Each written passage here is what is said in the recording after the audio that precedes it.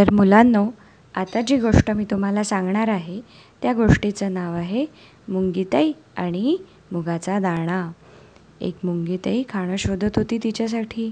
मुंगीताईला एक मूड आलेला मुगाचा दाणा स्वयंपाकघरात मिळाला. तो दाणा उचलू लागली. दाणा तसा जड होता बरं का, पण मुंगीताई दाणा खेचत खेचत तिच्या घराकडे नेऊ लागली. तिचं घर तिथून फार दूर होतं. वाटेत नळातलं पाणी वाहत होतं. अरे बापरे, मुंगीताईला वाटलं की ही तर नदीच वाहते आहे. मुंगीताईने ती नदी कशीबशी न बुडता ओलांडली. मुंगीताई दाणा घेऊन पुढे चालू लागली तर तिला रस्त्यावर एक बादली दिसली. मुंगीताई दाणा घेऊन बादलीवर चढू लागली, पण सटकन घसरून खाली पडली.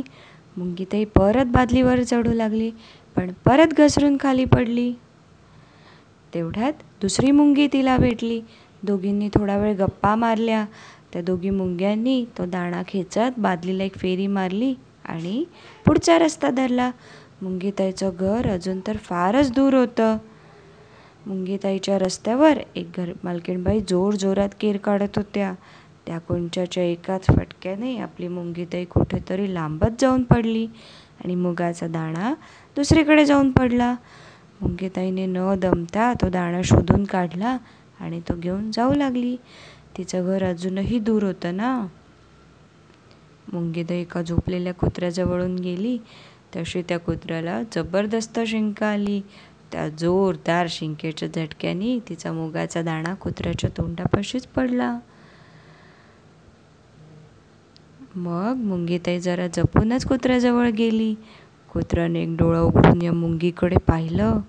मुंगीताईने मुगाचा दाणा अगदी हळूच उचलला आणि ती परत तिच्या घराकडे जाऊ लागली. तिचं घर तर अजूनही दूर होतं. जवळच एक कोंबडीचं पिल्लू दाणे टिपत होतं. अचानक पिल्लाला तो मुगाचा दाणा दिसला. त्याने तो दाणा टिपलाच असता, पण त्याचा नेम चुकला. कोंबडीच्या पिल्लाने परत दाण्यावर चोच मारली. मुंगीताईला वाटलं की आता गेलाच आपला दाणा.